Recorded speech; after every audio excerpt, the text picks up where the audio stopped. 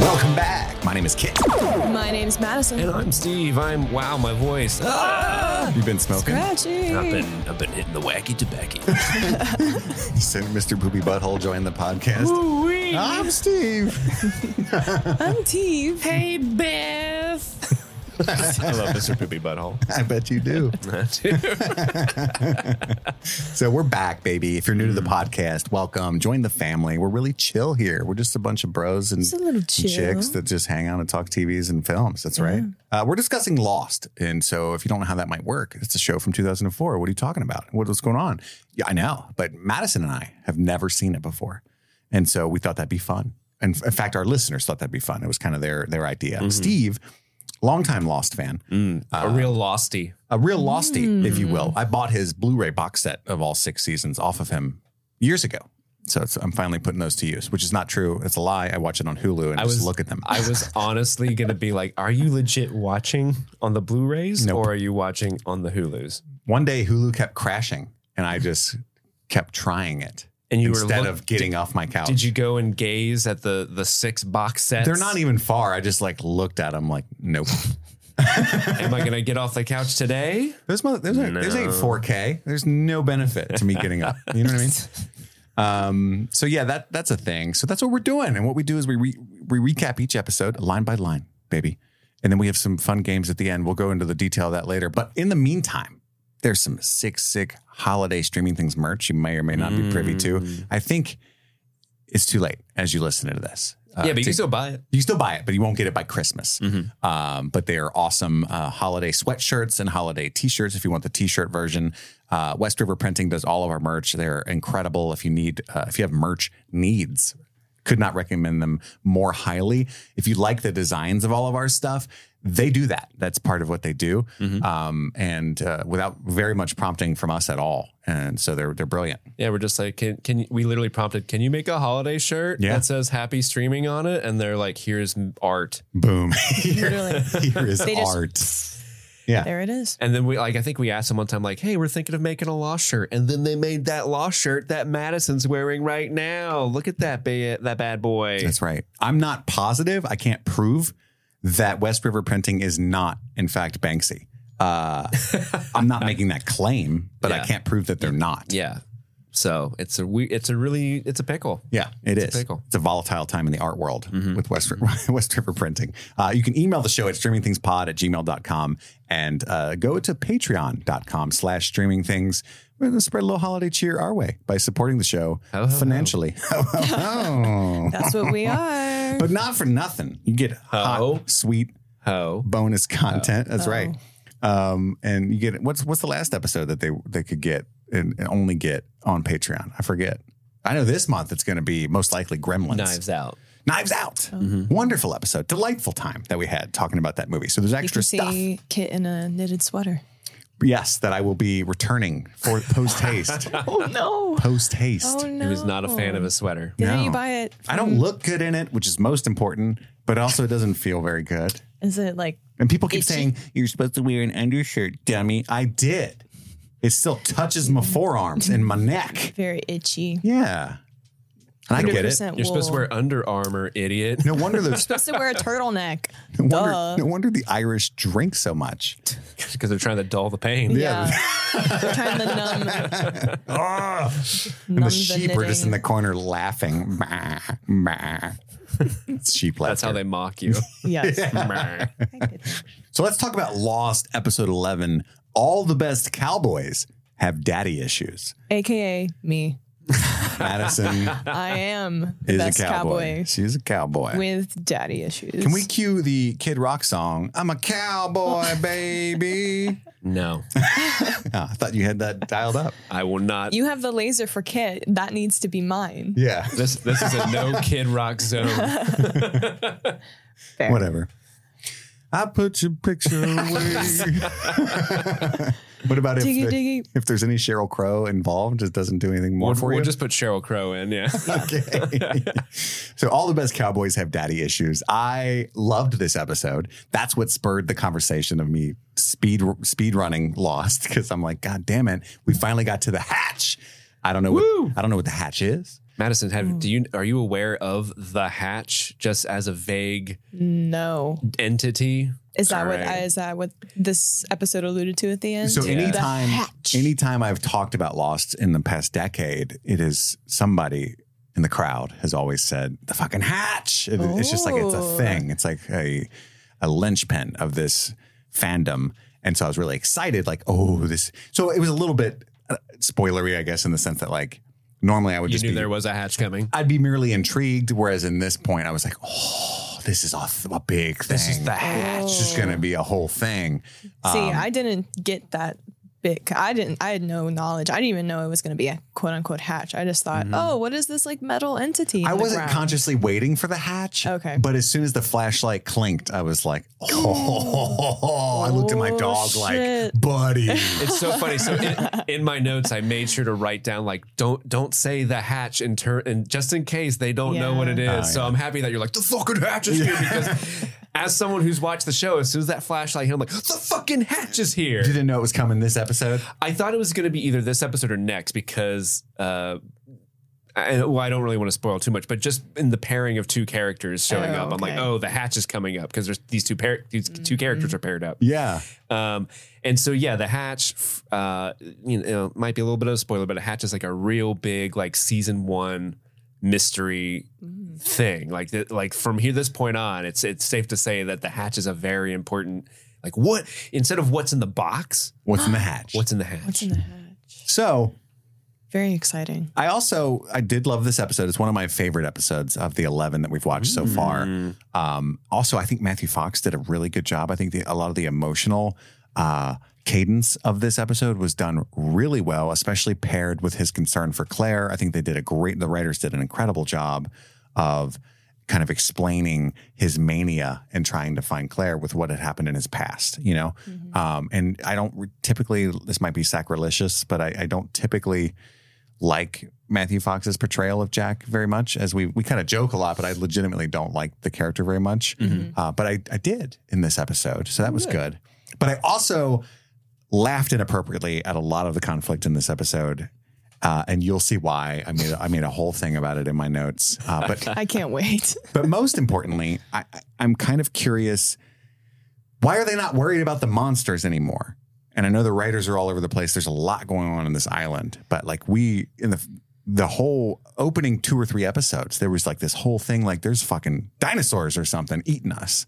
And there's a fucking polar bear there. Yeah. And now they seem to run off into the jungle without a fear in the world of specifically monsters. It's just... Well, it's even more so than monsters. Now there's like strange people abducting pregnant ladies. Yeah. But like that's not even on their minds. They're like, make sure we got...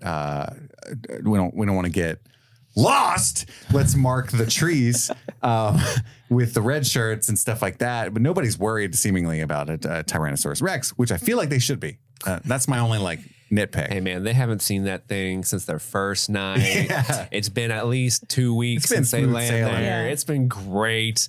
That's old news, baby. That monster moved on to the other side of the continent. Is it a continent? Who knows how big this island is? We don't know. It could be the size of New Jersey. It could be the size of Greenland. That would be funny if it's just like a resort is like 3 miles in and they're like, what do we do? There's others here. Like Saeed comes back. Guys, the French are here. Yeah. Literally, there's a really great resort. The French own it. Yeah. Les Four Seasons.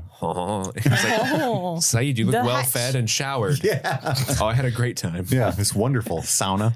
I was drinking some G&Ts on the beach for a couple days. And the E's. That's ecstasy. Yes. It's a French party. You don't know what's going on. You don't know what's going to happen. Damn. I was tortured with how much alcohol they gave me. The French don't party. They just judge. Yeah. That's their party. Well, the one time I was Look at that guy's shirt. The one time I was at a resort, an international resort on the beach. Yeah. Every one of us, us Americans, the Germans, the British, the Germans, the Finns, we all got together and we made fun of the French people. Yeah, that's a thing. It brings people together. Judgment. Right. Yep. But Madison, what did you think of episode 11? I liked it. I don't think I am in love with it as much as you are. I definitely think the previous 2 episodes hold higher in my mind. I kind of had the opposite feeling towards Jack. He was kind of annoying me, which I don't know if that's just like deep down feelings I've always had. Because he is, like you mentioned, you like love to hate him kind of. And I felt like it was just continuing in this episode. But I see your thought in terms of like, oh, his having to make that like moral decision. Like, do I choose my dad or do I do the right thing? So I see that. But truly, I feel like I think in the moment of what Locke was trying to do with finding Claire and Charlie and stuff like that made more sense to me. And in my eyes, Jack was just being like, oh, I need to be the hero again. And so, which I understand is like complemented with his backstory. Mm-hmm. But at the same time, I just was like, the logistics of the situation, I just was like, Jack, you're being not like, you're just like messing it all up anyway. But I like this episode for the big spin at the end. Like, what is this metal object in the ground? I had no context for the hatch. To me, I just was like, is there like a Power Rangers robot underneath in the ground? Oh, a Zordon or what are those? A Zorg. Zorg? Is it Zorg? Something like that. Zord. No, Megazord. You know what I mean? I was tuning into my Power Rangers Turbo movie because that's my favorite Power Rangers movie. But yeah, no, I had a good time with this movie. I liked the flashbacks with Jack's dad because we hadn't really ventured back into that in a minute. And Jack's dad sucks. Mm-hmm. So yeah, good to know where he comes from and I guess why he's so fucked up. But all good Cowboys are. Yeah. And I thought like I was very curious based off of the title of the episode as well. I was like, oh, what are we going to dive into? Daddy issues. It feels like to me that is like a diary entry of mine. Like the title of my diary is that. Yeah. I just saw Cowboys and Daddy and clicked play like in a rush. Yeah. There were no Cowboys at all in this episode. Who pops in your head when you hear Cowboy Daddy? Sawyer. Sawyer? Yeah. Oh, okay. Of all these characters, yeah, it's Sawyer. For me, at least. Yeah. I don't say anything cowboyish about Jack at all. Mm. What about you? You obviously disagree. I was going to say Sharon Stone. That's cheating. From Quick and the Dead, but... You mean like who in the world? In the world, yeah. Pops in my head with Cowboy Daddy? Sam Elliott. That's a good one. Still got one good arm to hug you with, darling. That was so good. That's true. Can't top that. Sam Elliott's good. No. Remember the when we did Tombstone, he's like, I still got one good dick beating arm. Yeah, dude, our Tombstone episode is legendary to us. I love that one. Such a good one. To us. Man. Steve, what did you think of episode 11? I think I'm kind of in Madison's camp with this one. So this episode, I think, is really fun in that it's moving the plot forward. We get to see the hatch. It's like really important. You finally get to see some really fun. There's a lot of really fun side interactions with side characters in this. You get like a Sawyer and Walt scene, which is great. Walt and Hurley. Michael's trying to step up and do some stuff on his own. Boone and Locke is a really good pairing as well that you wouldn't think would be as fun as it is. Mm-hmm. Really, because Boone hasn't done anything in 10 episodes. Done shit. But the thing that I know, like you love the Jack stuff in this episode, and I love half of the Jack stuff in this episode. All the flashback stuff is great. Like the conflict with Jack and his father, Christian, is very well done. I think that character works in a hospital setting and just how conflicted he is with turning his father in. I think that's a really good story. Yeah. And they do it really well. Yeah, I want to see like the House ER Jack show. He's still out of breath constantly, signing forms, asking Andrea, the nurse, like, is my father drunk again? Yeah. Yes, he is, sir. Get the breathalyzer. But I feel like in terms of episodes where they connect the trauma that a character is having in the past to what's happening currently in the story at present, I feel like this was the biggest stretch of like there's a scene where Jack's literally like, I'm not going to let him get away with it again as they're chasing Ethan. And it's like, come on. Like I don't believe that this particular situation is reminding you of your drunk dad, which is fine. Like I don't need them to connect, but the way they tried to connect it was just a little eye rolly. And I just thought his absolute mania in the present was just odd and like ramped up to a degree that was so strange. And then there are some like really unintentionally funny scenes in this episode. Well, and they're almost all of them have to do with Jack specifically and what Matthew Fox is doing acting wise. But again, it's weird because all the flashback stuff crushing. Like his acting is crushing. This is actually stuff. The least amount of flashbacks that we've gotten ever, I think, which is part of what I liked so much about this episode. I want the fucking present plot line to rush through. And like when they cut back to the past, it is for the most part very brief, except for like I think the big board review scene where things take a turn. I think I can say that confidently. But for me, it works. It's not so much that. And we don't have to harp on this. It either works for you or it doesn't. But I really think they not only show you that Jack blames himself for the death of this particular patient in the instance where he's kind of enabled his father and failed to save her. So it's a two-pronged self-blame. But also he has a tendency to blame himself because his father, it was admittedly extremely abusively hard on him. That's why I made you like this. You're the most talented young surgeon in the city. Please don't fire me. And it's because I beat you so hard. Please don't fire me. Yeah. And so we know that about Jack. And that's kind of, he doesn't have the hero complex that and the annoying one that we thought he had, as much as he has the weight on his shoulders, right? Because because I suffer from that. Like I remember being like 7 years old and my mom, I think I've told this before, but my mom was like severely bipolar and my dad was in jail in and out a lot. And she'd come up to me when I was like 7, I'd be like coloring and she'd be like, how are we going to make rent this month? You know what I mean? And I'm like, we could sell this. How much my crayons going for? You know, like I shouldn't have fucking been worried about that. And so, she had mental illnesses. I don't blame her. I've gotten past the point where I'm like angry at her, but like I know that I'm like fucked up from that. Like there's an amount of anxiety and pressure that I feel that's not real because of stuff like that, being involved in adult issues at such a young age. And I saw that in Jack and like, okay, I'm like, Jack's starting to make a lot more sense. It's not that he's like, I'm so cool, I got to save him. It's just that he feels a sense of responsibility to everyone around him at all times. And he blamed himself for Claire because he literally told her, you're delusional. Here's a sedative, right? So that's the blame that decision is what he thinks is, if I had protected her and believed her, then they wouldn't have had the opportunity to snatch her.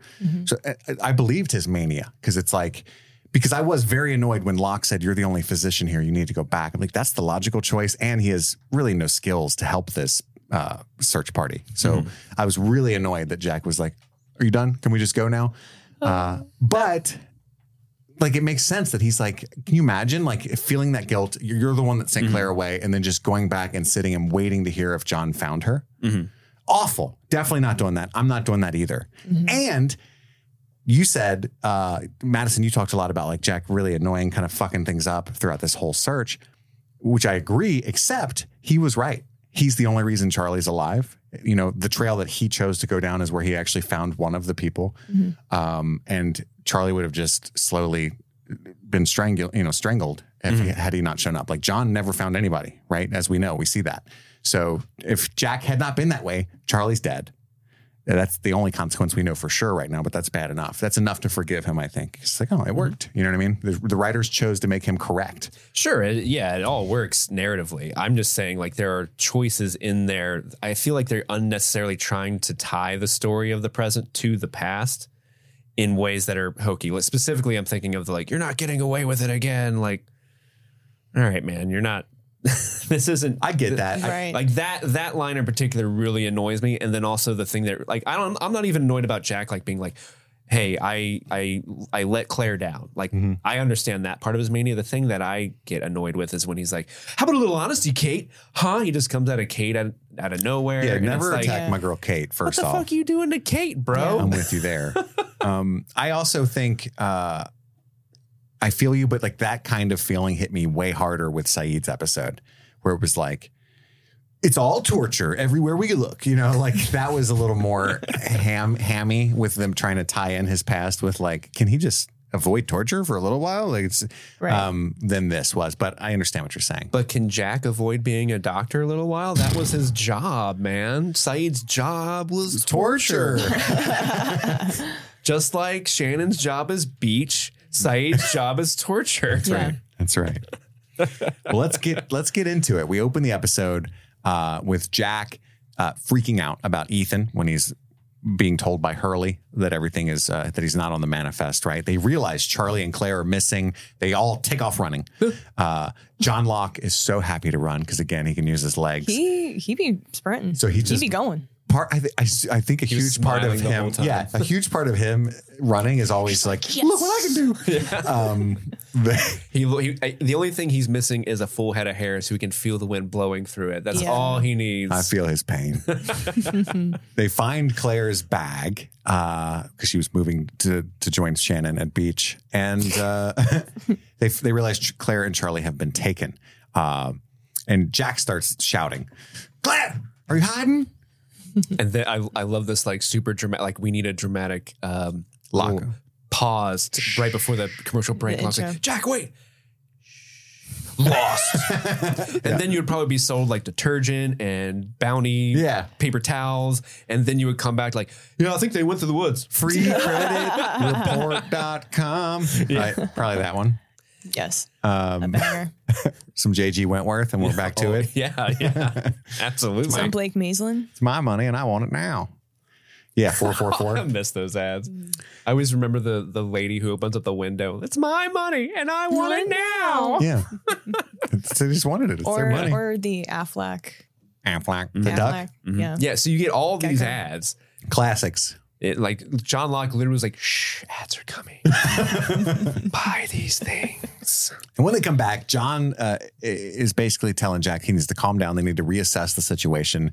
He's starting to parse what Saeed was saying. They might be other people. And Jack's like, "Fuck all that. Let's just go get them." And John's like, "Hey man, we don't know where they're at. I'm just telling you what the ground's telling me." That's right. I'm just the ground. The ground's talking to me, John. It's a gossipy bitch, but it only will talk to me.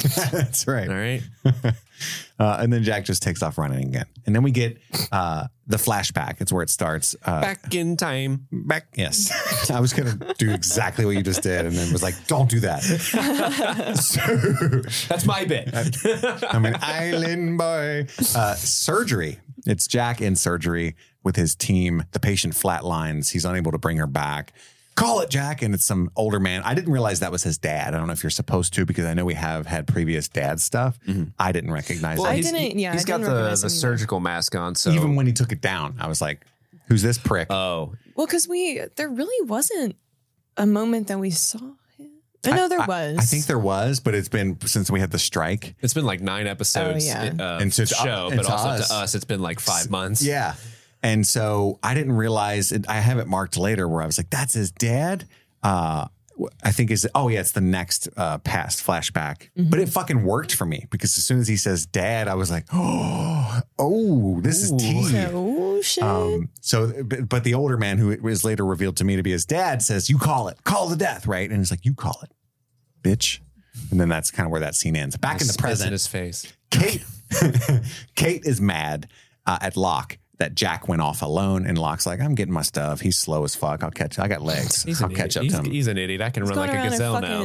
He's going around in fucking circles. That cracked me the fuck up. The circle thing later? Yes. Yeah. Oh my God. It was instead of a search grid, you're doing circles, but it's cool. I love petty John Locke. Just like he's really angry throughout this episode. Awesome. Who, John Locke? Yeah. I don't think he's angry. I think he's just kind of annoyed. Like, he's a little flummoxed. Like, come on, man. My job is hunt. Your job is doctor. Shannon's job is beach. Yeah. Just let us stay in our lanes, right? Yeah. It's making sense. But then also he realized Jack, who hates it supposedly, insists on being the leader. And every time he asserts himself, John's like, okay, But yeah, Kate's mad that they went off alone. So they go off together. Boone wants to join. So does Michael. But they're like, you're going to slow us down, which was kind of random. Like, why? Yeah, I didn't really understand. Any less skilled than Boone? I didn't understand the rejection there, if I'm being honest. But also, I'm realizing I don't like Michael. At this moment in time, I don't. Like, I understand he's estranged from his son and he's feeling a lot of that pressure, but it's like he doesn't seem interested in being a father.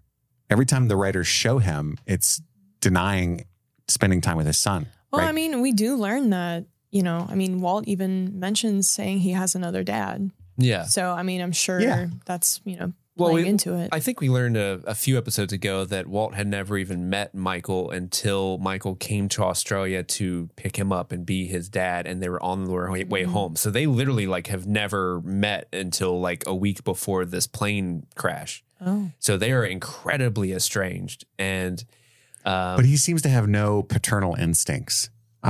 In this scene specifically, it really annoyed me. He wants to go on the search party, which is, well, I'll talk about why that's a problem in a second. And they're like, no. But then they say no for no reason. I'll grant that. Or, I mean, they could have said no because they're like, you have a kid. I don't know if people are picking up on his inability to be a father, but maybe they said no for the better good of him being with Walt. If people are kidnapping members of this party, that's my standpoint. Walt wants to help too. He's got the dog, and Michael's like, no, nah. And then, fine, I'll start my own fucking search party. And John's like, all right, fine, we're going north, you go south, which he knows is a pointless journey. Well, that's funny. So the way he does it, it's great. He shuts him down so well. John Locke is such a good. It's a fantastic idea. Yeah, hey, man, that's great. Go south. We're going north. Yeah, they fail to understand John is from a corporate world, right? With petty cubicle rivalries. He's been trained in this kind of arguing. Laser focus. Where you're not actually saying anything that'll get you written up or start. You know what I mean? But you're being so fucking petty. All the jabs in the back of his brain. Mm-hmm. But Michael's don't tell John Locke what he can't do, but John Locke will tell you what you can do. Michael's instinct should be to protect Walt. Oh, members of our party are getting randomly kidnapped and God knows what. I should probably be near my son. Yeah. That's what I would do. Logic would dictate that if they're kidnapping the pregnant woman, maybe they want children. Yeah. Yeah. So protect the child. If me and Mason are on this island, my son Mason, and he's Walt's age exactly, and they're forming these search parties and stuff, I'm not going to say, Mason, stay with Hurley. I'm journeying into the jungle. Which I'm 90% positive is a direction that's pointless. That John was just fucking with me, and I'm so stubborn. You know what I mean? He's going to be glued to my side, and I don't know. I was just really put off by Michael in this whole decision making process here. I do want to know who were Michael's top men, because he's like, I got 5 good men ready to follow me into the forest, and they're all red shirts. We've never seen them. I'm assuming. I'm sure one of them's. Was it Steve and Lance? Eeny mode, right. The manifest. The hypochondriac guy from a couple episodes ago. Oh, yeah. What's his name? I don't fucking remember. Yeah, he's over there getting into the meds. Will we ever see him again? Who knows? He's probably covered in a very serious jungle rash. 100%. Jack was just dismissive of. But yeah, and that happened. And then we cut back to Jack. He's running around and he seems lost. I wrote that same joke. Well, I wrote that joke 6 times, I think. And I capitalized lost every time. It's so great. We cut back to the past. Back in time. We're back to the dead patient. We got who I kept calling the prick coworker. And we realized that he cut her hepatic artery. So the prick screwed it up, and that's why she died. And that's why he's so mad. And then we realized... Or I realized, everybody else already knew, it's his dad. But it really worked for me. That realization moment was great. And Daddy. So the daddy These issues. are the daddy issues. Daddy issues. I was like, oh, title of the show. Holy shit. Yeah, one of the nurses came and got Jack and told him that his dad's hands were shaking during the surgery. Why would they be shaking, you ask? They wouldn't be, actually. Because they shouldn't be. If he's an alcoholic and he's drinking, he would actually be really steady-handed. Shaking is usually indicative of withdrawal as far as tremors when it comes to alcohol. But I guess he was just overshot the mark and he was drunk. I don't think that makes you shake, but it's definitely not a good time to do surgery. No. Fuck yeah. Well, I think it was just they needed a keyword in there to make the nurse suspect something was wrong. Can you imagine drunk surgery? You're just mid-slice and you're like, I'm fucking hungry. And they're like, what? Can you guys DoorDash some McDonald's real quick? Hey, turn on some fucking Zeppelin right now. That'd be...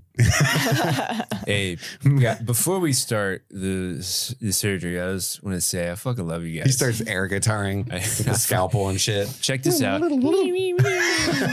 Pulls out the intestine. Oh, with the intestine. Do you guys mind if I crash you tonight? He said, I'm so tired. Andrea, you look really hot. Instead of his hand shaking, what if one of the nurses came and got me? She She said your breath smelled like Jim Beam. Like just like something very overt. Yeah. She said you sent her a dick pic. Are you drunk again? Your pants weren't on. Andrew, he was just doing surgery with his dick out. Andrew didn't get me. You drunk dialed me and then asked me how to do a surgery. I'm about to do a surgery.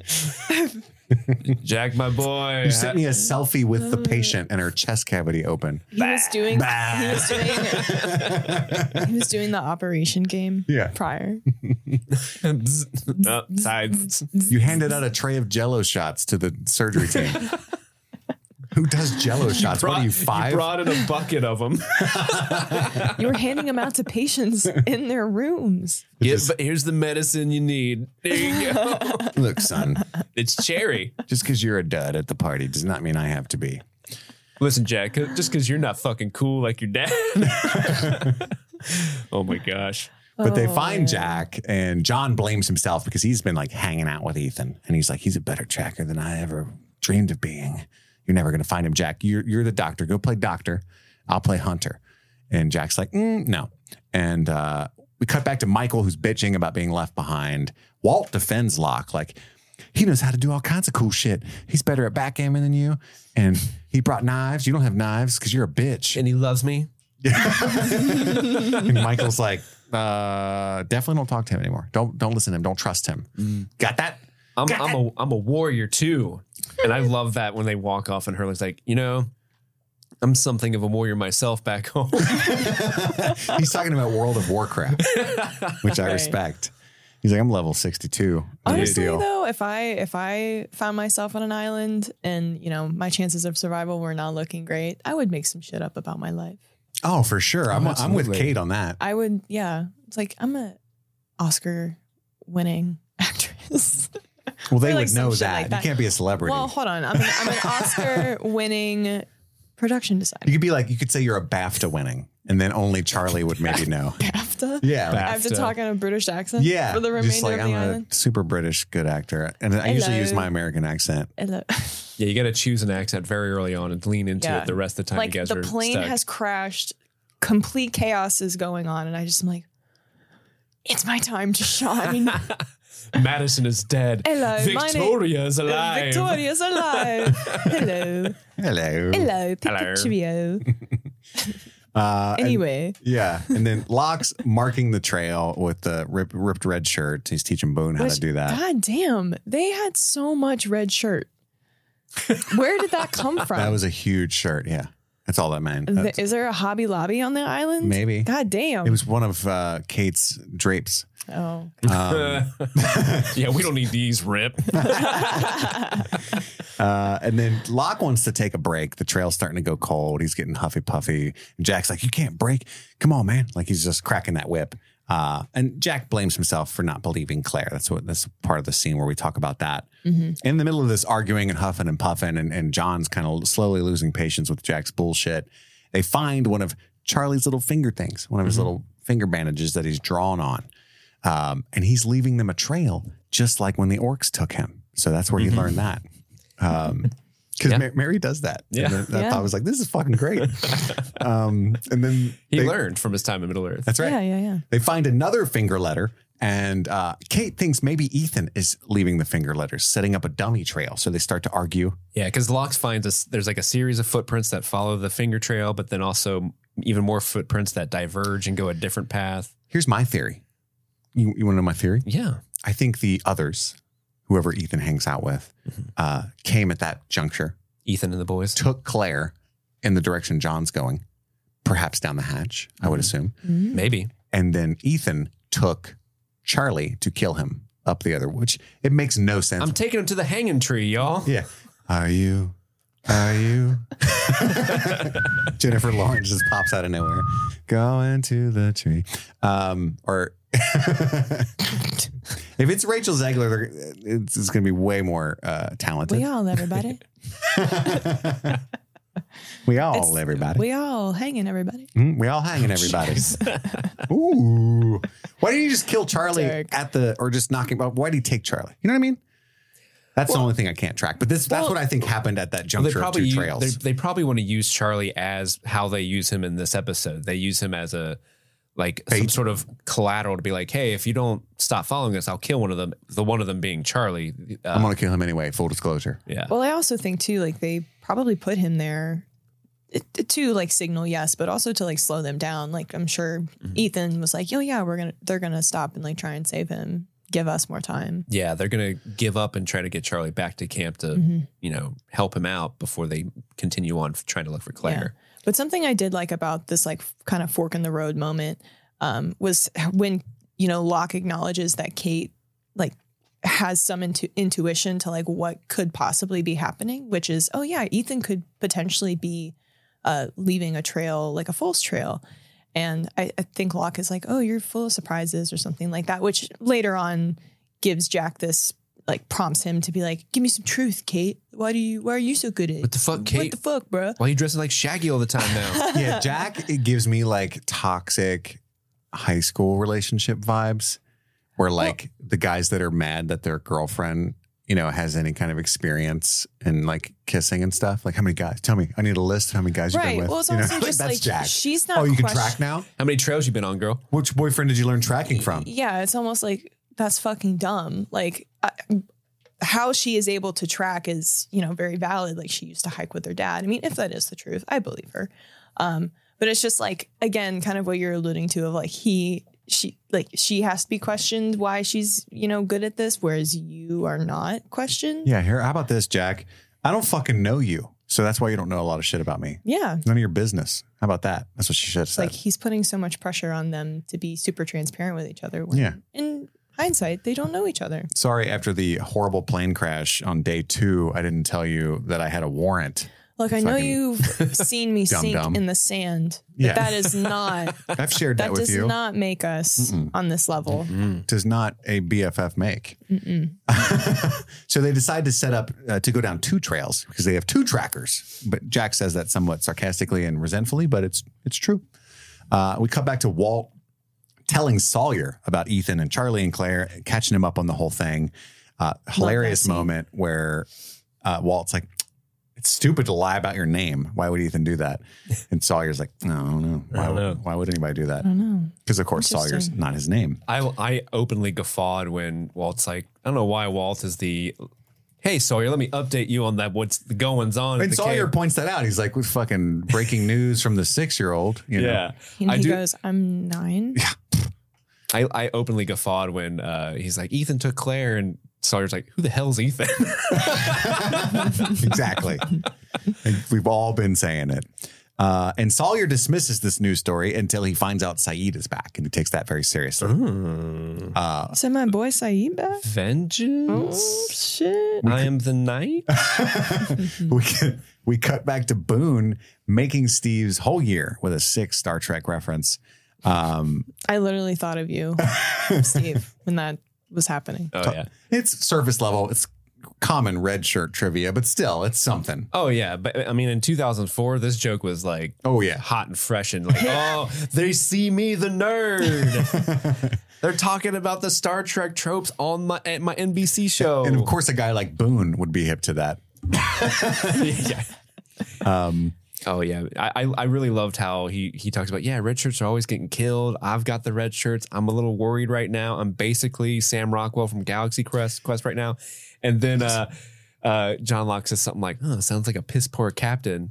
Taking shots. Yeah, and like Boone really appreciated that, though. He smiled real big, like, oh, that's a hot take on Reddit. But you also, mean MySpace. I got the vibe that 2004, was there not a Reddit? I don't think so. There's no Reddit thread for Lost? That's crazy. Reddit would have went How am I feeding you your culture? You should know. Well, I was extremely high from 2002-ish until 2012. But I feel like MySpace was all the rage. So anyway, it was big. Reddit, it looks like Reddit started in 2005, so a year after this.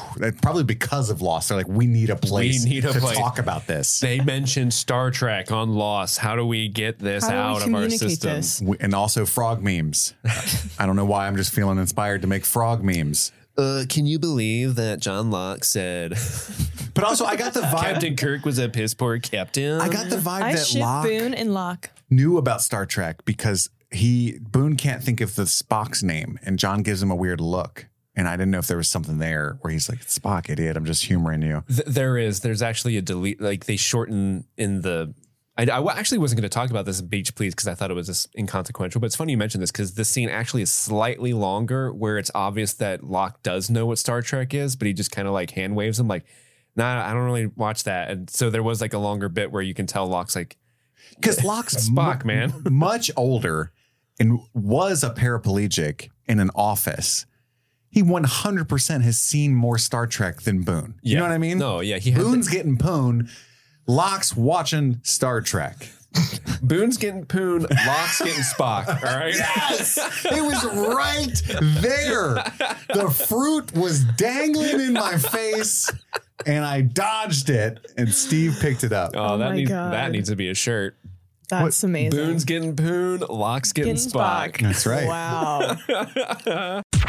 This episode is sponsored by BetterHelp. It's the holiday season, the season of gift giving. If you're like me, you've waited until late December to think about it, and now everything that you try to order on a website is not going to arrive until after Christmas. That's the opposite of the holiday spirit. That's stressful. We've got a gift that you can give yourself. You can get a subscription to BetterHelp and give yourself the gift of therapy. If you've never tried therapy before, it's a great way to get into it. You can fill out a questionnaire and get matched with a therapist. And if you don't like them or you're not meshing, it's easy to switch. You can just get another one. And it's all online, so you don't have to stress about the traffic and the driving and the location and all the logistical things that always help you talk yourself out of giving therapy a try. So I think you should do it. This holiday season, lower the stress a little bit. Give yourself the gift of mental wellness. So in the season of giving, give yourself what you need with BetterHelp. Visit BetterHelp.com/streamingthings today to get 10% off your first month. That's BetterHelp, HELP.com/streamingthings.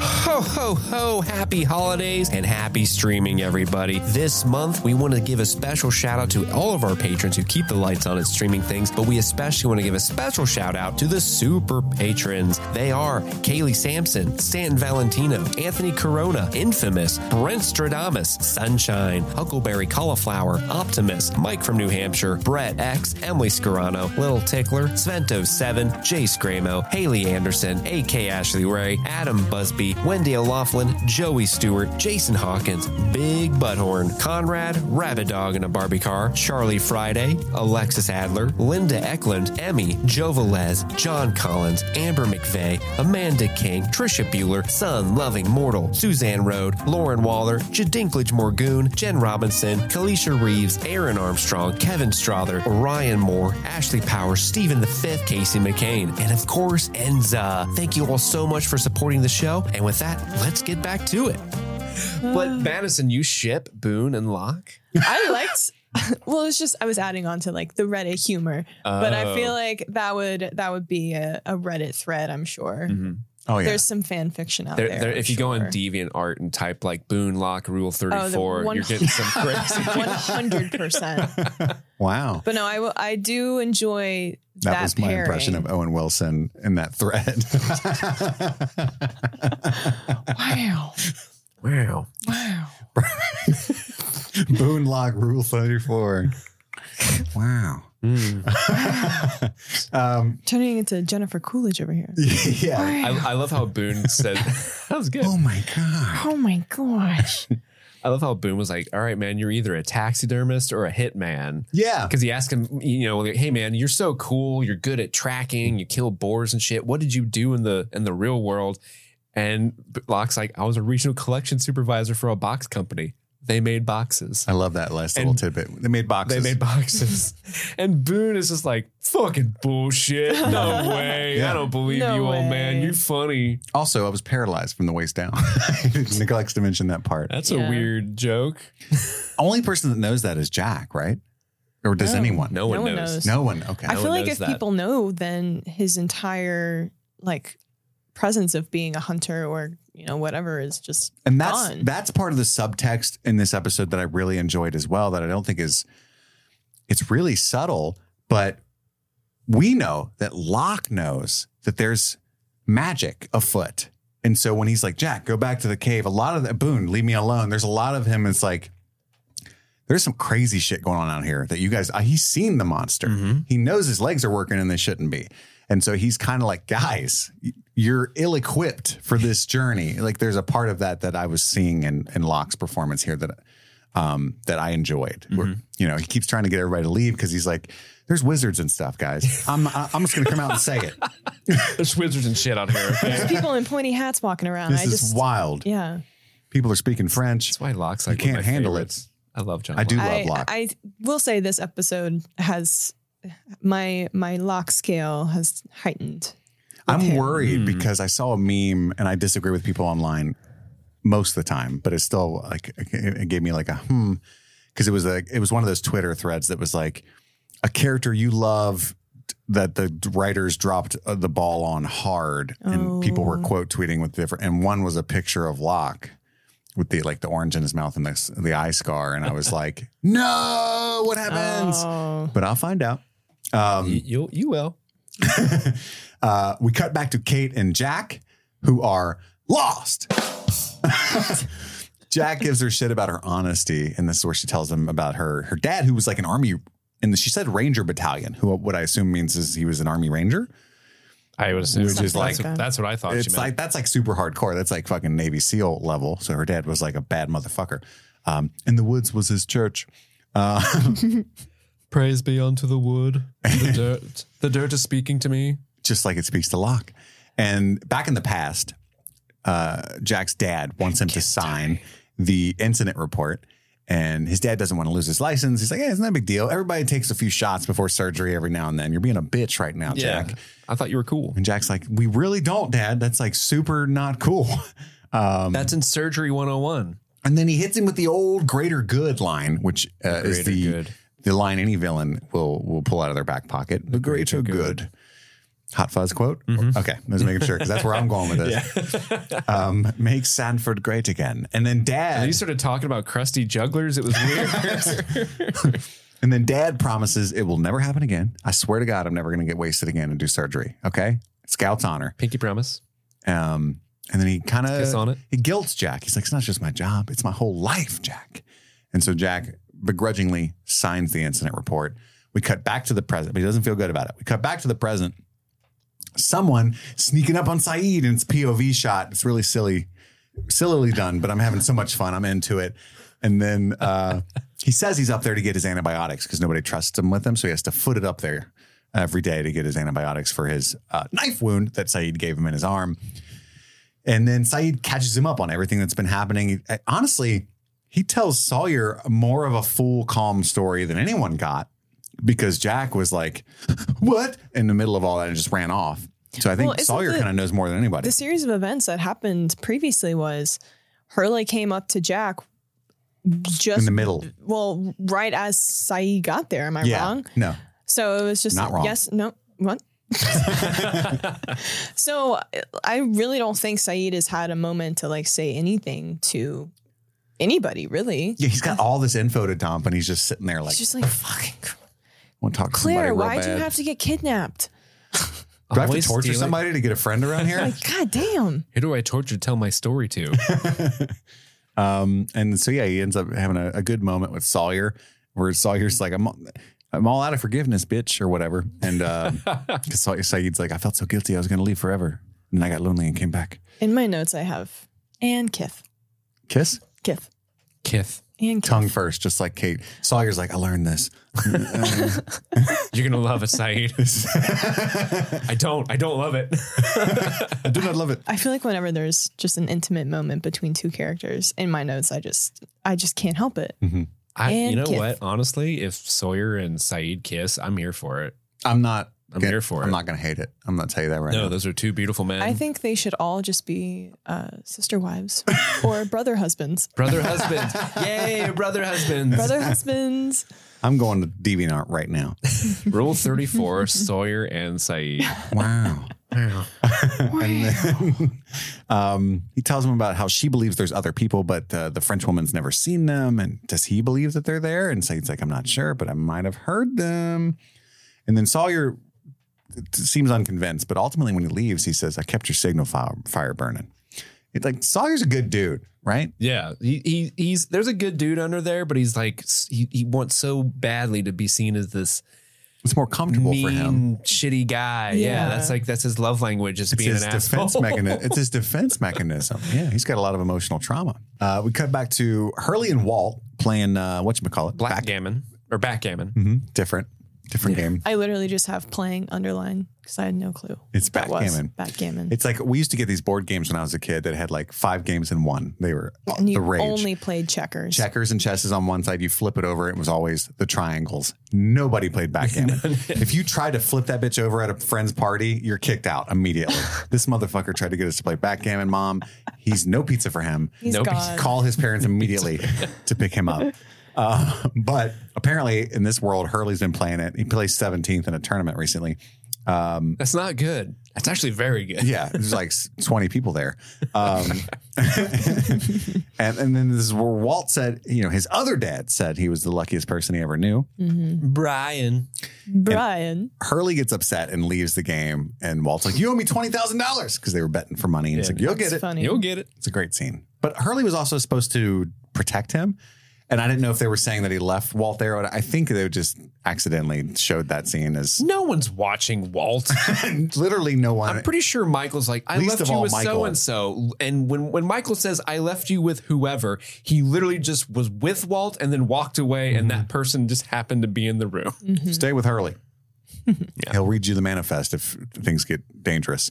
We cut back to John and Boone, who might be lost. And... Boone runs. We find out that Boone runs an arm of his mother's matrimony empire. That's what he does for a living. The Martha Stewart of matrimony. And Locke asks a dumbass question: "Who's running it while you're here? Like, who cares? What the fuck? Obviously, we're hungry." Obviously, his mom. Obviously, his mom. And then Locke calls the rain. It's going to rain in 1 minute, give or take a few seconds. And then it does. And he's like, he goes full Shawshank. And he goes full Andy Dufresne. Okay, Karen from Mean Girls. Yeah. Feels depressed. But he rubs his bald head instead. There's a 30% chance it's raining right now. And then Boone refuses to go back. He's like, no, I'm going to stay with you, bro. John's you predicted the wet rain, man. Yeah, I'm not going.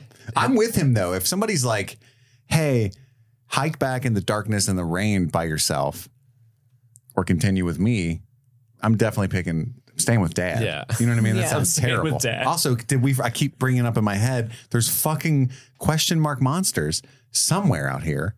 And you guys seem to be ignoring them now, and it's bothering me. Mm-hmm. And it is kind of strange that the whole time John Locke's like, we should stay together. This is a dangerous forest. It's dangerous. And then we get to this point. He's like, you'll be fine. Just won't come back. It's fine. Don't worry about it. I just don't like Jack. You'll be fine. You're pretty cool, Boone. You know Star Trek. I'll tell the monsters to leave you alone. Don't worry. Mm-hmm. Yeah, we're friends. They're super pretty. I love when he does predict the rain. Boone's like, did they teach you to predict that at the box company? Yeah. Yes. Which now that I'm thinking about it, I don't want the boxes to get wet. Is there a world where he could have just seen the rain coming behind Boone? Well, I think outdoor people can do this. Like there's a certain smell to it. Well, and yes. Yeah, but I'm not good at it. When you're on an island and, it appeared that they were in an open field. There's moisture everywhere already. Yeah. Well, I just was like, you can kind of see if there's a cloud, like a dark cloud, and you can see kind of the mist falling. I'm sure I don't know. I'm just saying there could be. He might have had service on his Weather Channel app. Right. And he's just being coy. Right. Well, I'm just saying there could have been some funny. Locke was just like, it'll rain in a minute. And he just sees it coming. Yeah. He had some kind of trick. What if it didn't rain in a minute? That'd be awkward. That would have been. I wish that was the result, but then Boone never said anything. Yeah. It was just like, oh, okay. Yep. Gonna keep raining any minute. Any minute now. And that dude from The Crow popped up and he was like, can't rain all the time. Jack and Kate find another finger letter. We cut back to them and then they hear echoing screams. Jack is convinced that it's Claire. So he gets. Kate doesn't hear it though. Yeah. She's like, what? Yeah. Jack, chill out, bro. So she starts to think that they should, it's going to get dark soon. We lost, what are you doing? Calm down. Jack goes completely manic, starts climbing this rainy hill. Like, hold on, little root. Was that Black Sheep reference? Yeah. For the love of God, hold on, little Roo. And they start climbing the hill. Jack falls. And then Ethan walks up to his barely conscious body and he's like, stop following me or I'll kill one. And then Jack's like, no, gotcha. And then he gets his ass whooped by Ethan. His ass. He got his ass beat by a guy named Ethan. Which is always the worst. Yeah. I want it to be like Tiny or something, you know? Which Ethan looked like in previous episodes, he looked kind of lanky and like, but no, he's a big guy. You get him in a wet t-shirt. Yeah, I was like, damn, Ethan, shit. What's up, Ethan? Take me. He's like feeling his pecs. Like, ooh, okay, Ethan. You can have my finger letters. You can have my finger letters. Yeah. You know what I'm saying? Yeah, so Jack gets his ass whooped. We cut back to the past. And it's the father talking to the husband of the dead wife, the dead patient, who is threatening to sue. And Jack's like infuriated and emotionally destroyed watching his father callously lie and console this man. We cut back to the present. Jack was out for a few minutes. It's not raining anymore. Kate doesn't believe that Ethan was there. No, you fell on the hill, dude. Like, nobody kicked your ass. You fucking ate shit. It was really embarrassing. And she's like, the trail's washed away. We should go. And he's like, and this is the line, I guess, that Steve hated. All he said was, not again. He says, I'm not letting him do this. Not again. Yeah.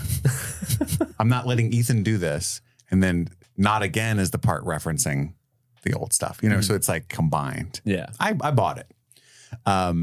Especially in conjunction with the past that we're seeing, you know?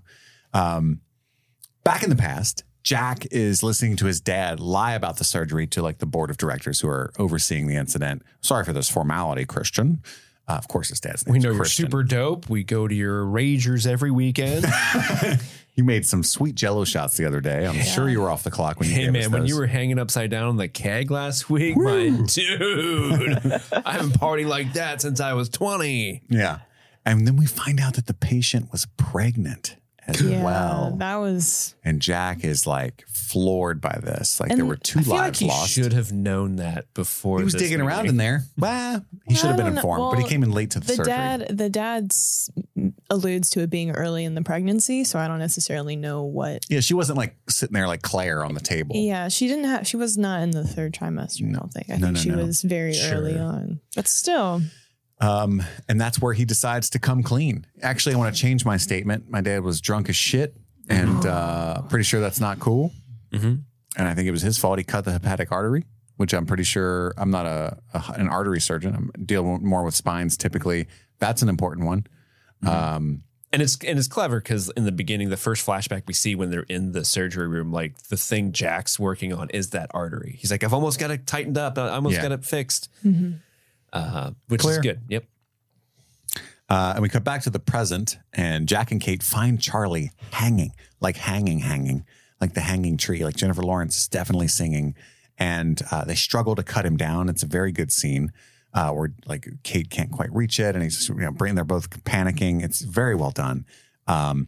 He's not breathing. Jack's trying to do CPR. He won't give up on Charlie. He's pounding his chest.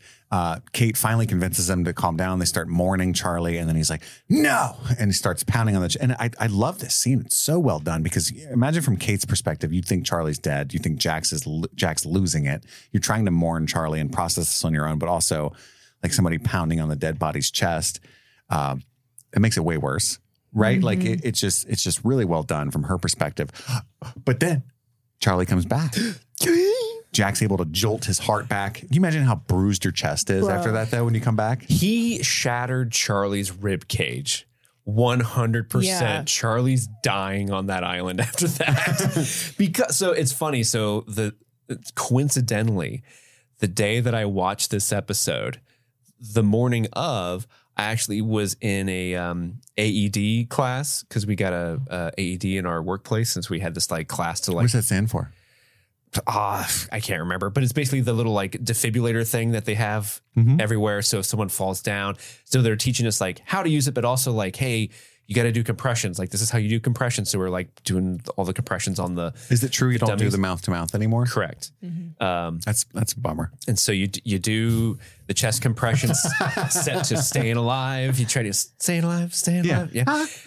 Like Misty. And the guy and the dude who was running the course was like, if you're doing chest compressions wrong, or he was like, do it here. If you do it too low, you're going to like break the tip of the xiphoid process or whatever it's called down there. It sounds fake, but go on. But he was like, 70% of the time, if you do chest compressions, you're breaking someone's ribs. 70% of the time, you're just straight up going to break someone's ribs. And 30% of the time, they just have strong ribs. Yeah, I guess. Okay. And 30% of the times, you just like go right through them. Because you're just so fucking ripped. You just pierce the skin. So it was just funny, like, Nice. and then you high five because you just won. Yeah, because you're fucking jacked. And then they're full of candy because it was surprised it was a pinata. But it was funny going through that class and then a couple hours later watching this episode, and then Jack is just fucking just going to town on Charlie, just beating the shit out of him. And then when Charlie does get resuscitated, everyone's like super happy, right? But then Jack's like, it's okay, buddy, just breathe, buddy. And Charlie's like, what the fuck? Yeah. And you imagine his throat is fucked, right? Yeah, absolutely. He's gonna have one of those. They had a really great makeup of like the bruising or whatever on his neck. He's gonna have like an Aldo Rain scar the rest of his life. Mm-hmm. Yeah. But no, they like they take him back to the camp and he's like not speaking. And I'm like, yeah, no shit. I was wondering if he couldn't speak. Yeah. I thought they were going to do the throat thing, which would have been really clever. Like, he can't tell them any of what I don't like what they're doing with him being like traumatized or whatever. Yeah. I don't see where they're going yet. So obviously I can't judge, but I would much prefer if it was just, he was a normal Charlie who couldn't talk. Mm-hmm. Like, you ever read that book by Zora Neale Hurston, Beloved. Anyway, the protagonist can't talk at first. Anyway, doesn't matter. Good book. And, but yeah, Charlie's alive, and it just cuts back to Jack, Charlie, and et al. Back at the camp. And so they've taken Charlie back, abandoned Claire for now. Well, John and Boone are still out there though. Michael returns as well, and Walt's like, Charlie, fall down. And then, and Charlie won't speak at first. But eventually he's like, I didn't see or hear anything. I don't remember anything. And he seems to be like traumatized or convinced by someone not to talk. We don't know yet. Mm-hmm. But he does say they only wanted Claire. And Shannon is worried about Boone because Boone's not there. Kate, I think, is like, don't worry, he's with Locke, and Locke's got knives. Mm-hmm. He can predict the weather. He's good. He's super bald and capable. Mm-hmm. Yeah. And Boone, back to Boone and Locke, he asks Locke if they're lost.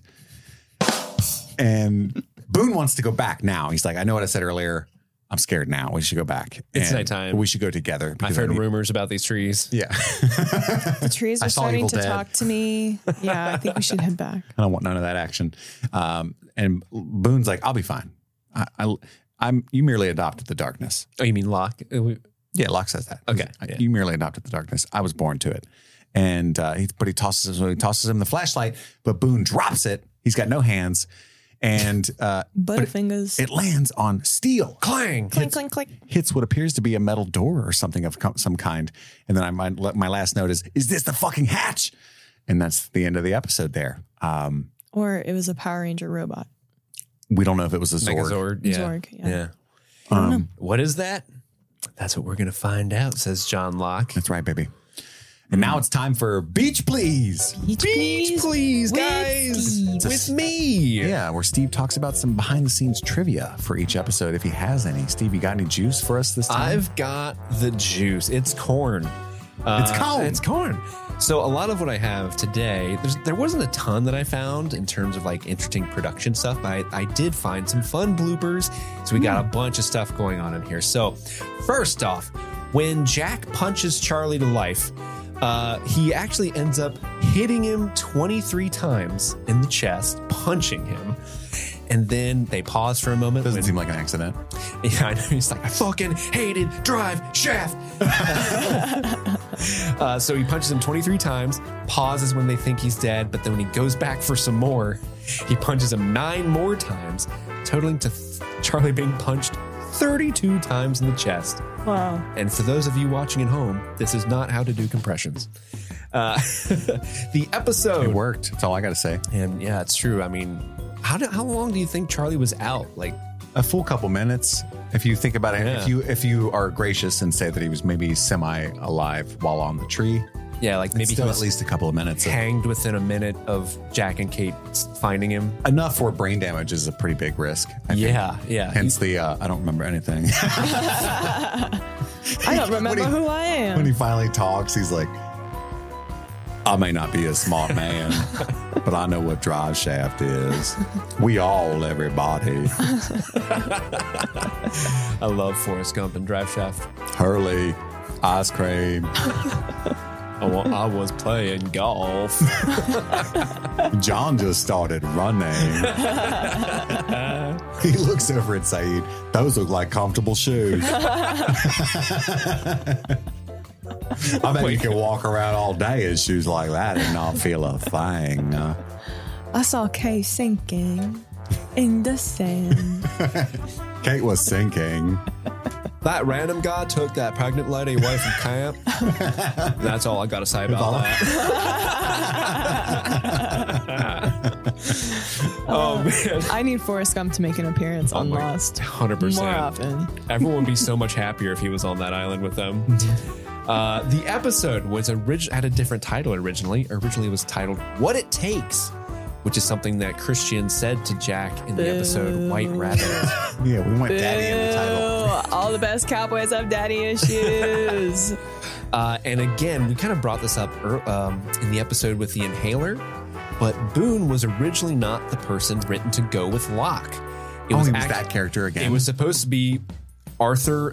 It was originally two new guest characters, Arthur and Sullivan. But Arthur and Sullivan, if you remember, I believe it was Arthur, was the one that was supposed to have the inhaler issue several episodes ago, but they replaced him with Boone.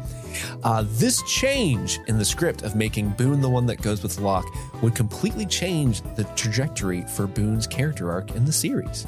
So where Boone is going was not originally where that character was supposed to go. That tracks that Boone was not initially the Star Trek fan. Yeah, as well. Yeah, you can see it's someone named Arthur would be like, hey, let me tell you about Captain. When I think of Trekkie, Ian Somerhalder is not who popped up in my head. Hey, speak for your son. These Trekkies look like Ian Somerhalder all the time. It's true. Originally, instead of Kate and Jack running up the hill and Jack falling down and then Ethan beating the shit out of Jack, the original scene was that Jack and Kate would actually be attacked by a bunch of others with blow darts. Like, you wouldn't see them. There would just be darts flying at them from the woods, and they wouldn't quite know what was happening. But that was changed out, according to Damon Lindelof, for quote-unquote being too cheesy. So they switched it to being much more grounded, that Ethan's the one that kind of just shows up and battles him instead of having random blow darts attacking them out of nowhere. What do you guys think about that? Do you think that would be too cheesy? Or yes, that's giving Temple of Doom. Yeah. You know? You throw me the idol. Yeah. I'll throw you the whip. And now... Good, time for love. Good change on their part. Good change. No time for love, Dr. Jones. What's Jack's last name? Shepherd. No time for love, Dr. Shepherd. Now we get to the bloopers. In the scene with Walt and Sawyer, in the background, right as Sawyer turns away from Walt to go find Saeed, you can see a boom mic in the shot. In the top right-hand corner, you see that. And it's really funny because I went back and watched it, and I love boom mic operators because it's a very hard job because you're spending a lot of time holding this mic in a very uncomfortable position for a very long time. And if you watch that boom mic when it gets into the shot, you can literally see in the movement of the mic pole going, oh, fuck. Oh, shit, I'm in. Because he's looking at the monitor. Yeah. That's funny. And then in the scene where, again, Jack is knocking the shit out of Charlie's chest, when Kate thinks that Charlie's dead, and then Jack goes back for more, there's a shot where Kate stands up and turns away in anguish because she's upset at what's going on. The entire time she does that, the camera stands up with her and kind of tracks her movement.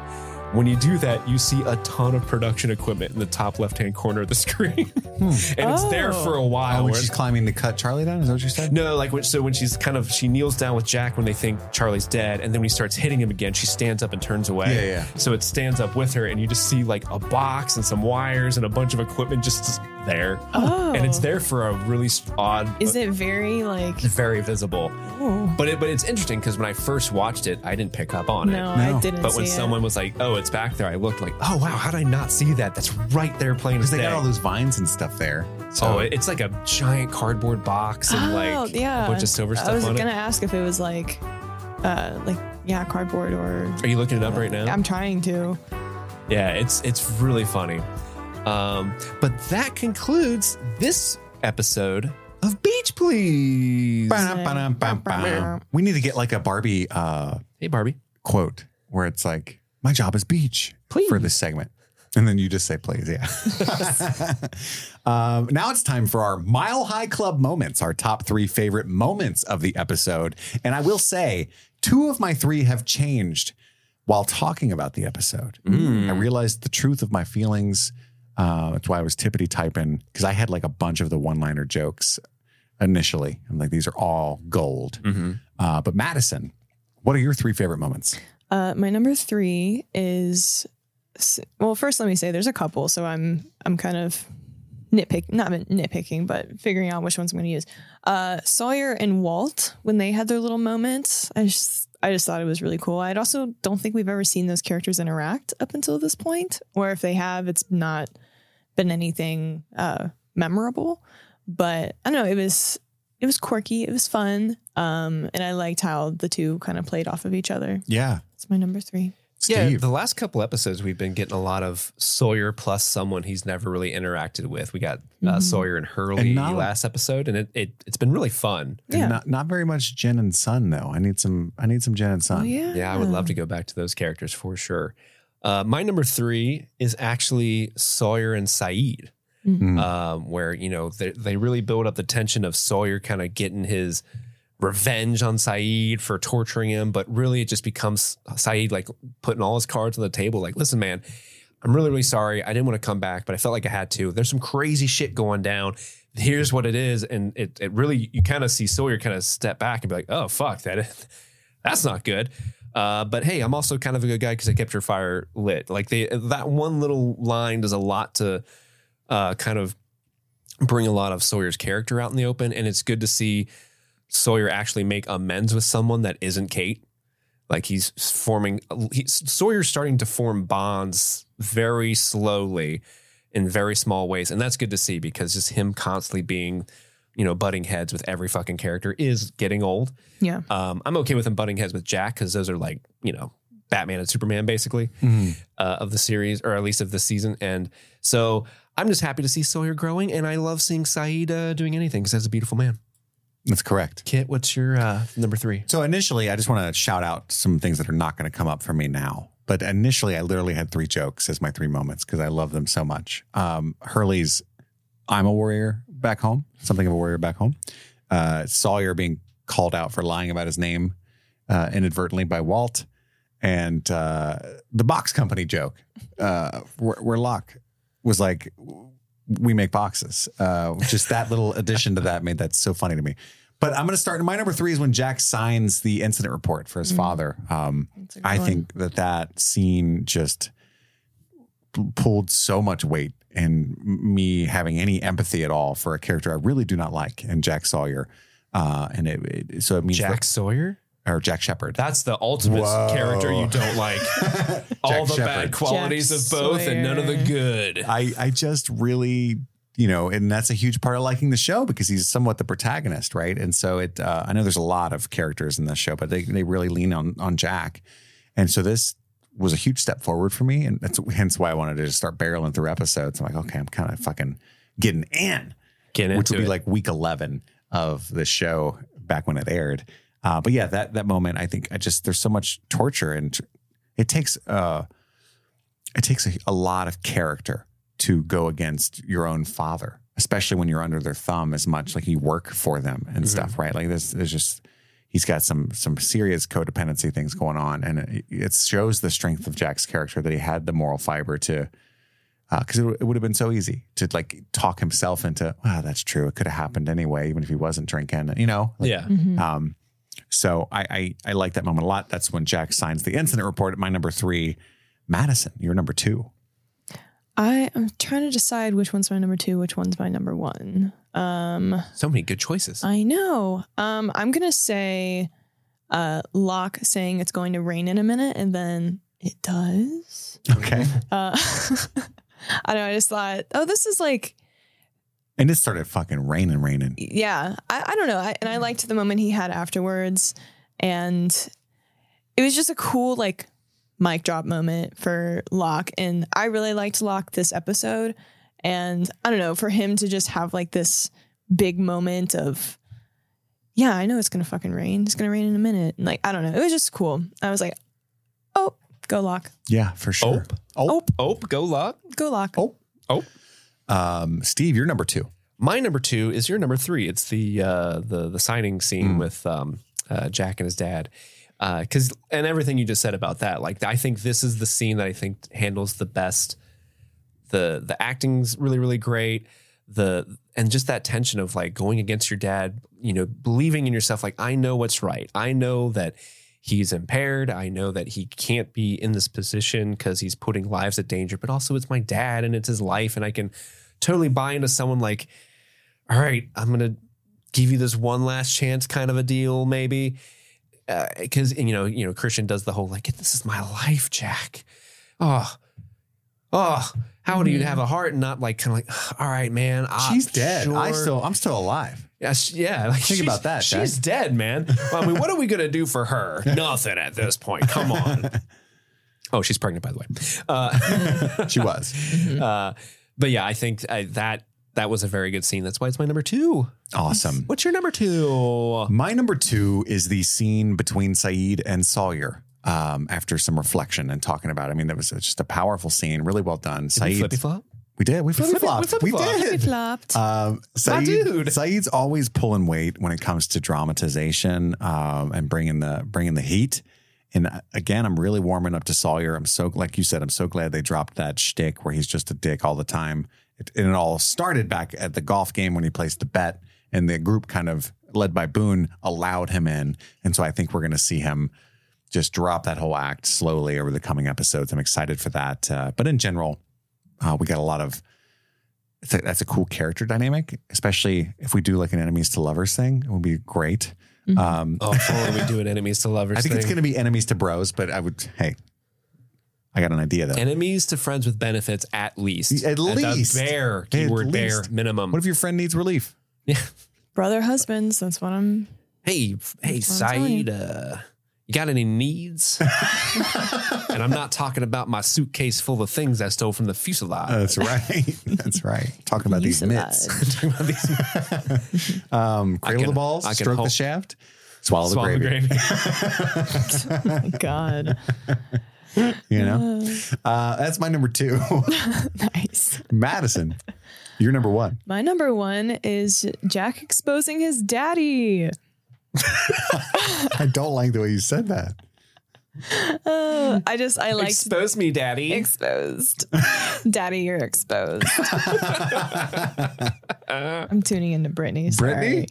Brittany? Daddy. But I liked that scene. I thought it was a very intense scene where they're in the conference room and, you know, they're discussing and, you know, the dad thinks, oh yeah, this is just like a walk in the park conversation. Like, you know, Jack's already signed, whatever. And then dun, dun, dun. No, he's exposing you because you suck.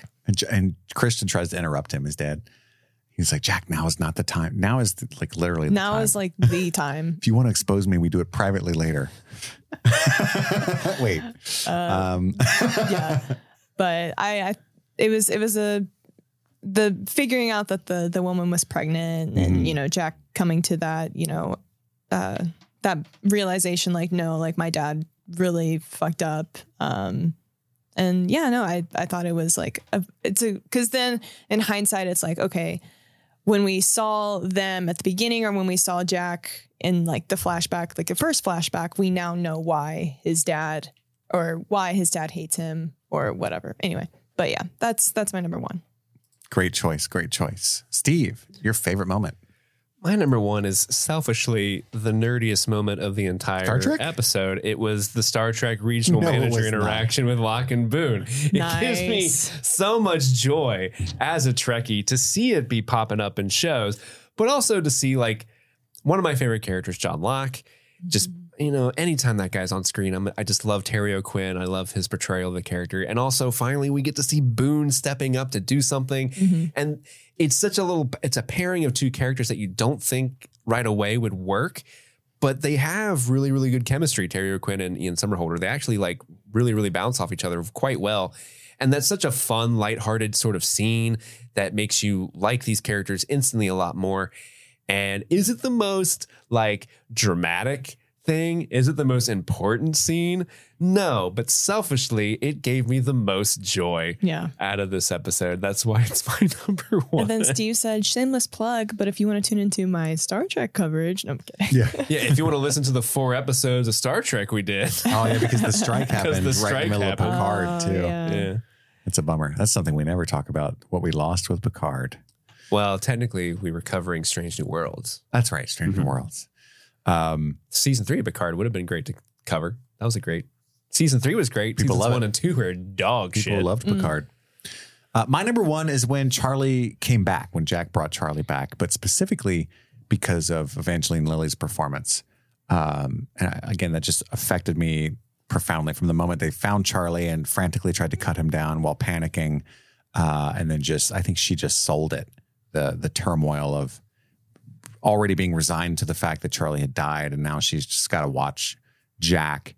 So he's prolonging her misery by not accepting it, but also she feels for Jack and what he's going through, and I can just imagine that being a devastating thing to experience. And then like when he comes back, like the camera focuses on her for a moment, just her shock and relief and oh no shit, it's just really well done. Loved it so much. That's my number one, which brings me to our nomination for the passenger princess of the episode, the best performance. And I think not so easy this time. You could go Matthew Fox, but I don't think you'd be crazy for going Terry O'Quinn. I don't think you'd be crazy for going Naveen Andrews. Even, again, that wouldn't be crazy. Just give Naveen Andrews the award every episode. Maybe some Josh Holloway. It might be weird if you said Malcolm David Kelly for Walt, but I wouldn't fight you on it. So Madison, with that being said, don't be throwing shade at my boy Walt. Charlie fall down. Who are you nominating? My passenger princess this week is Terry O'Quinn. Sir Locke. Sir Locke. Call me John. Wow. I really enjoyed his performance. I liked how I feel like, when Sawyer or Saeed kind of give Jack shit, it's almost like Jack brushes it off. But when John Locke gives him shit, it's like, oh, this is serious. Cause like John Locke is John Locke. But I don't know. I really enjoyed his performance. I liked the whole rain bit. I thought that was really cool and badass. And I just like how he embodies this like almost wizardy character, like a wise Gandalf, but it's Locke. Yeah. Gandalf the Grey for sure. Yeah. Anyway, but that is my passenger princess this week. Steve, who are you going with? I'm going with the incredibly talented Evangeline Lilly as Kate, because, and you kind of briefly touched on this a little earlier, that scene specifically with Jack trying to bring Charlie back to life. I'm going to be honest with you. When he started just hauling off and punching Charlie's chest, I was laughing because I just thought, like, this is like so dumb. This is the guy who laughed at the death of Dobby. I just want to remind the listeners. And I'm laughing at Jack's chest compressions.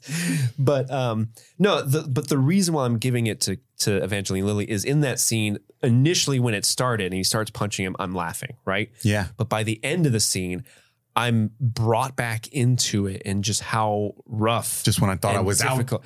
She brings me back in. Yeah.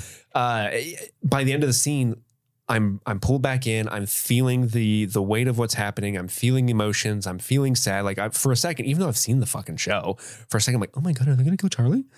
And I think 95% of that is because I'm watching Evangeline Lilly in that scene, because she is crushing the reaction to what Jack's doing. This ridiculous thing of him punching and her reacting like, what the fuck are you doing? Stop. Like, quit hitting him, please. That is where that scene's power comes from, is from her performance. And also throughout the rest of the episode, she's also just incredible overall. And that's why I'm giving it to her. She is, I think, an underrated standout of this show every week. Yeah. I am delighted to agree with you. I'm also giving it to Evangeline Lilly. Nice. And I disagree. I think they've kind of sidelined her, though, in recent episodes. Haven't given her much to do. Oh, for sure. She was literally sinking last episode. Literally. But again, for all the reasons you just said, and I have never seen the show. So I was pretty convinced they were actually going to kill Charlie. And I was confused because I'm like, this is 2004. Dominic Monaghan's one of their biggest names. And they just went through all the trouble of having him detox from opiates. And it seems like a strange choice, but it appears that they are actually killing. Maybe he'll come back.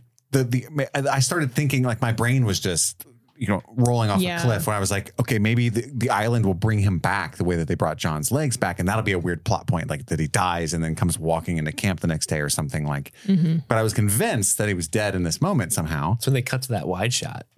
Yeah. Yeah, that's when it's like, ooh. But sold by Evangeline Lilly, and then no. So yeah, I just thought she was incredible throughout this episode. Repeatedly trying to rein Jack back in and kind of offsetting his mania, which the parts that maybe didn't work for Steve and many others, I'm sure. I think Evangeline was kind of holding it together in the way that she was playing those scenes. Fucking incredible. But Terry O'Quinn was a choice of mine for sure, just because he's so cool. So yeah, that's what I'm nominating for Passenger Princess, which brings us to our final segment, Lost and Found. I think we have a couple of really big new questions. I don't think any mysteries were solved. Am I correct? A mystery was solved. Yeah. Was it? Okay. Yeah. Enlighten me. Illuminate us. So the mystery that we solved was, what did Jack do to his dad? Ah, okay. Yeah, because we asked that early on. I think in White Rabbit, there was all this like, you did something to your father, Jack. How dare you? Sure. That's why he's in Australia drinking himself to death. Oh, that's right. That's right. And so now we know that Jack actually was the one that got his dad fired, essentially, because he outed his alcohol problem. Sure. Yeah, we also have more questions as well. What questions do you have to ask? I don't know how to phrase them. What's the metal thing? Which, sorry, a slight spoiler, we could change that to what's in the hatch because of my absorption of pop culture. Let's just go ahead and let's not tippy tap around this. Coy. We know it's the hatch. What's in the hatch? We know it at this point. What's in the hatch? What's in the hatch? And then also, what happened to Charlie? Because there seems to be something more that we don't know yet that occurred to him other than being knocked out and kidnapped and hung. Kind of like, why can't he remember anything? Yeah, why is he comatose or convinced not to say anything, whatever. So just what happened to Charlie specifically, I think we can phrase it that way. Any other questions that we kind of haven't asked yet from last week, like what's going on with Claire? Where's Claire? That was kind of asked last week. Yeah, right? We asked that last week. What does Ethan want with Claire? What's up with that psychic sash baby? I imagine he wants the baby. The only thing different between Claire and Charlie is impregnation. Did you have any other questions, Madison, that we can add to Lost and Found? I don't think so. I think those are all good ones. All right, so we added. Who's running Boone's business? Oh, yeah. Who is running Boone's John business? needs to know. Did Ethan take both Claire and Charlie, or are there more people? I guess. I don't know. How will Hurley pay Walt $20,000 when they get back to the mainland? Yes, true. That's tough. He's going to owe down. Yeah, because Walt's coming. He's like, Hurley gonna fall down if you don't give me my money. All right. That's right. Walt's going to turn into a mobster. He don't play. All right. That's right. I hope you enjoyed our coverage of episode 11. Tune in later this week for our coverage of Scott Pilgrim versus the World, our patron pick for the week. And then next week, the holiday week, I think we're going to be discussing likely Gremlins on the Patreon. Yep. And on the main feed, we've got The Other Sister for the patron pick. Pause. we're not. Remember, we're bumping Other Sister a week, and we're doing the best of streaming things episode instead. Yes, I do remember that. I was testing you. I don't remember where I can hop back in. Just say like, because you talked about Scott Pilgrim this week, just say like, and look forward next week to the holiday week. Yeah. And look forward next week to the holiday week where we're going to be covering Gremlins likely on the patron side of things. And instead of a patron pick for next week, we've got a very special episode, our highlights from this show for the year that Steve and many of the patrons are putting together. Streaming Things Wrapped. And of course, Streaming Things Wrapped. Yeah. And of course, Lost, episode 12. Or as they call it in Deutschland, Auf Deutschland, episode 12. Just wanted to throw that out there. Nice. That's all the time we've got right now. I've got to go return some videotapes. My name is Kit. My name's Madison. And I'm Steve. And this was Streaming Things Lost in the Sauce. Lost in the Sauce. Fuck yeah. Let's go.